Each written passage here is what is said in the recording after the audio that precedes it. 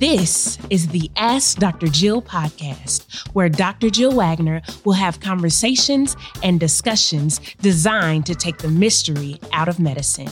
Your next appointment toward living a healthier life begins right now. Greetings. I hope you are having an amazing day and that you are loving yourself wholly and completely. I'm Dr. Jill Wagner, your host of the Ask Dr. Jill podcast. Thank you so much for taking time out of your life to spend a few moments with me. For those of you who don't know, I'm a concierge, board certified family practice physician. I've been practicing for several decades, and those decades have given me loads of experience and a little bit of insight. This podcast is an opportunity to share both of those with you. My practice is located in the Dallas area, and if you would like to become a patient in that practice, I'll share contact information later in the broadcast. But for now, let's get started with this episode of Ask Dr. Jill. Today, we are going to talk about something you may have heard about, but you are not quite sure what it is, and that is zoonotic diseases and infections. So let me start with what that means. I guess the real thing we ought to be talking about today is why are we seeing so many viral infections that we haven't seen before, and how can we prevent them? So that's what zoonotic diseases are. Let's get started. I hope you get some good information out of this. So zoonotic diseases represent what we now know is a major global health problem. Why has that happened recently? It is because we are now becoming so close to animals. We're currently dealing with two of those zoonotic infections. One is coronavirus and the other is monkeypox. Both of those diseases spread from animals to humans. But what are they, and how do they spread, and how can they be prevented? Well, as usual, I'm glad you asked, and that's what we're going to talk about today. The world is full of microorganisms being little tiny organisms that we live with all the time. We have them that live in and on our body. We have them that live in the environment. And they include such things as bacteria or fungi, protozoa, viruses. But there are many of those that can cause disease, particularly if they are new to us as human beings. When microorganisms cause disease, they go from being just microorganisms to what we call pathogens or pathogenic organisms that can cause pathology in humans. When a pathogen jumps from one species to another that isn't familiar with it, then that agent or pathogen can exploit the new host's lack of defenses and cause illness. And that's what we've been seeing recently.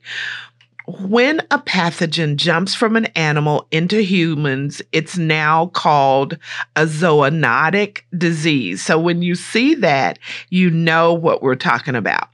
Zoonoses are pathogens that jump from animals to humans comprise a really large percentage of all newly identified infections. And many of the existing ones, somewhere around 60% of human infections, are estimated to have an animal origin. So originally the infection was in animals, somehow it jumped to humans and spread to humans and has caused illness. Of all new and emerging human infectious diseases, it's estimated that about 75% jump species from animals to people. So whenever we see a brand new infection in humans, most of the time it comes from animals. More than 300 diseases have emerged between 1940 and 2004, and then now we have at least two more before, and possibly a third new zoonotic disease. Of those, nearly 2/3 were zoonotic, and over 70% originated in wildlife and not domesticated animals. So, because humans are getting in touch or so close to wildlife now for a number of reasons, those diseases are jumping from animals to humans. So how do pathogens spread between animals and people? That is the million-dollar question.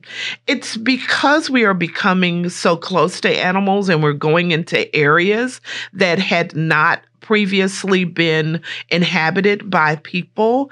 Humans are getting infected or exposed to some germs that we had not been infected with before. So how does that occur? There are several ways. The first is direct contact. That means we can come in contact with the saliva, the blood, the urine, the mucus, the feces, or other body fluids from an infected animal. And as humans, if those fluids have some kind of organism in there that can cause illness in us that we have not been exposed to before, then we become sick. Another way is indirect contact. So the first was direct, the other is indirect.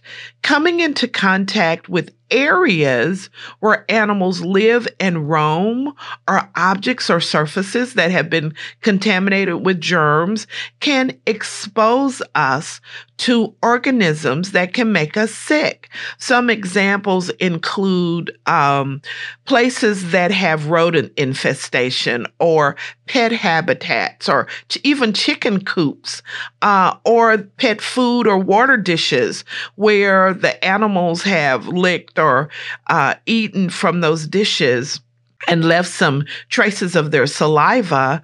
If that saliva is infected, it can cause disease in humans. Vector-borne contact. So what a vector is an intermediate species or an intermediate source. So that's an example of that would be, let's say a tick bit an animal that was infected, and then that tick bit a human, or a mosquito or a flea or something like that, because usually ticks will embed when they bite. But it's possible that some other insect or a mosquito or a fly or something could be infected with something from one animal and then take it to humans. Another way is foodborne, eating or drinking something unsafe, such as unpasteurized or raw or fresh milk, undercooked meat or eggs, or some fruits and vegetables that have been fertilized with feces from some animals could possibly be infected as well. And there's also waterborne pathogens, drinking or coming into contact with water that's been contaminated with the feces of an infected animal, or saliva or urine of an infected animal, can cause illness in humans.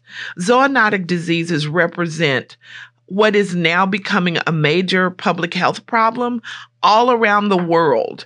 And so we just have to be aware that it's a possibility and make sure that we protect ourselves. So what is causing the increase in the risk of zoonotic disease? Well, one thing is urbanization and destruction of natural habitats. As the world population grows and as we become people who want to live in the wild, or we want to build in areas that have not been settled before, we move into the natural habitats of the animals. And, as humans, sometimes we don't really respect that. So we are in places that the animals were first. And then when we get there, we want to integrate with those animals. We may want to touch them or have them as pets when they are really wild. That's one of the ways that happens. There are many factors that are involved in disease transmission, but scientists are now increasingly turning their attention to how altering the land or altering the landscape or the natural habitat interferes with a pathogen's journey from animals to humans. I want to take just a quick break to remind you that this episode is brought to you by Well Aware Supplements. Every wellness plan should include strategic supplementation, vitamins, minerals, and herbal supplements that help you to achieve your health goals. At Well Aware, being your health partner is of the utmost importance.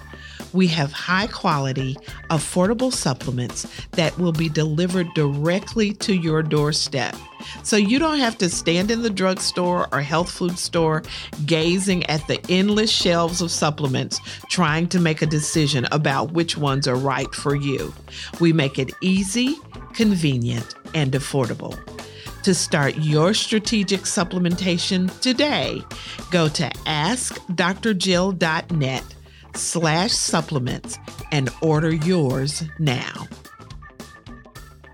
Our land use has accelerated in the last 100 years. We all know that. We've used up over half of the terrestrial land on the planet. And as humans transform wild animal habitats, the likelihood of a human-animal interaction increases, and that increases the chances of zoonotic disease emergence. In places where humans are encroaching on wildlife, that is where scientists think that the frontier from the next pandemic could be. So as we move into those areas, we are much more likely to encounter some pathogen that could cause another pandemic. The next reason is climate change, because as the planet heats up, the range of infectious diseases that were once, say, confined to warmer latitudes, as there are other areas of the planet that are getting warmer, then those infectious diseases are spreading as well. Zoonotic diseases benefit from a greater range made available by climate change. And there are some like West Nile virus or dengue fever, which were once just seen in the tropics. Because other areas are starting to get warmer, we are now seeing them emerge in other areas. Another reason is food production. There are several issues linked to our food and our agricultural system that increases the likelihood of zoonotic diseases. One is intensive farming. There are many unnatural conditions that we now use in order to raise food, and up to tens of thousands of animals are crowded together indoors all over the globe. And that provides an environment for the rapid spread of viruses and bacteria to those animals. And as those pathogenic bacteria or viruses spread through the thousands of new hosts, there's a much greater chance for it to mutate, and also a much greater chance of it potentially becoming a zoonotic pathogen. The other thing is the wildlife trade and consumption. You heard about, at the beginning of COVID, one of the theories for where the COVID virus or this coronavirus came from was something called a wet market. Now, there are many of us who live in parts of the world that we don't know what wet markets are. But a wet market houses live animal species, and they sell those animal species for people to eat the meat or other byproducts. And those live animals really have an increased risk of passing on disease to people. In fact, the World Health Organization, for their particular department for animal health and the United Nations Environmental Program, have now provided new guidelines for people all over the world to follow in order to try to keep those zoonotic transfers from occurring. And then the other thing is travel and transportation. 100 years ago, it took you forever to get around the globe. And now we are all aware that it takes just a matter of hours. In one day, you can be completely around the globe. Well, with that increased transportation and travel, also increases the possibility of, one, transporting infected animals, and two, for humans to go quickly around the globe and carry any of those pathogenic zoonotic agents with them. And so that is one of the things that we always have to think about. That's one of the reasons that many of the diseases break out when they go to a new country. For instance, when they come to the U.S., we often see them on the coast first. So you see them in New York City because it's a major hub for international travel, or you see them on the West Coast because it's a major hub for international travel. So how do we prevent or control the spread? The first thing is to understand that zoonotic pathogens are different depending on what the pathogen is. And so we have to understand the pathogen so that we can respond to it first. And the other thing is to already know that future zoonotic outbreaks are pretty much inevitable. It is just a condition of the earth that we live on right now. And if we are aware of that and we have things in place, we can stop them before they really affect human beings or mankind adversely. So science, research, and development is really important. We have to have surveillance so that there are scientists on the front lines, so to speak, scientists that are watching the emergence of pathogens and looking at their behavior and figuring out ways to treat them and to keep them from spreading. The other is financing, of course, where this is not a big financing discussion, but if the scientists are going to do the research, then of course they have to have financing for that. And then a coming together of governments from around the world in making sure that the information that's gathered is shared in a way that it helps everybody. And then finally, community engagement and education so that all of us are aware of the possibility. So we know when we have symptoms that are unusual or when we go to places that few humans have been to before, that we pay attention so that we are able to catch those infections early and get the proper information to the proper places. So there you have it. And of course, you got to wash your hands and do all of the rest of that. I think we're all well versed in that now. So that is our discussion about zoonotic infections. I hope this has given you information that you may not have gotten before. So at least when you hear these discussions, it won't be foreign to you and you can get that information and use it in a way that you can stay healthy and happy and protect yourself and your family. Just a reminder, this podcast is for educational purposes only. It is not a substitute for care by a doctor or other qualified health professional. This podcast is provided with the understanding that it does not constitute medical or other professional advice or services. If you are looking for help on your journey to wellness, seek assistance from a qualified medical professional. It is important that you have someone in your corner that is qualified, trained, licensed health practitioner, helping you make the health changes you desire as you venture toward the healthiest you possible.